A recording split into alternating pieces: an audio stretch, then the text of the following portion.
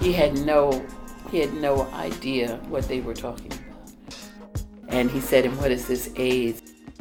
During the wake of the AIDS crisis, Rashida, Hassan, and Abdul-Khabeer advocated for minorities to have equal access to treatment. She used her knowledge and experience as a registered nurse to fuel the fight for communities of color.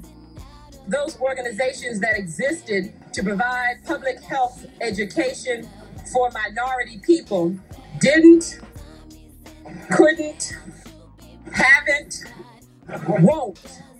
Bashing blacks, educating blacks about sexual health issues. I resigned publicly from the board, with a clear indication that it was because of their lack of concern. You have AIDS, and she'll explain everything else too. We probably had more people die from the complications of the drugs we were using.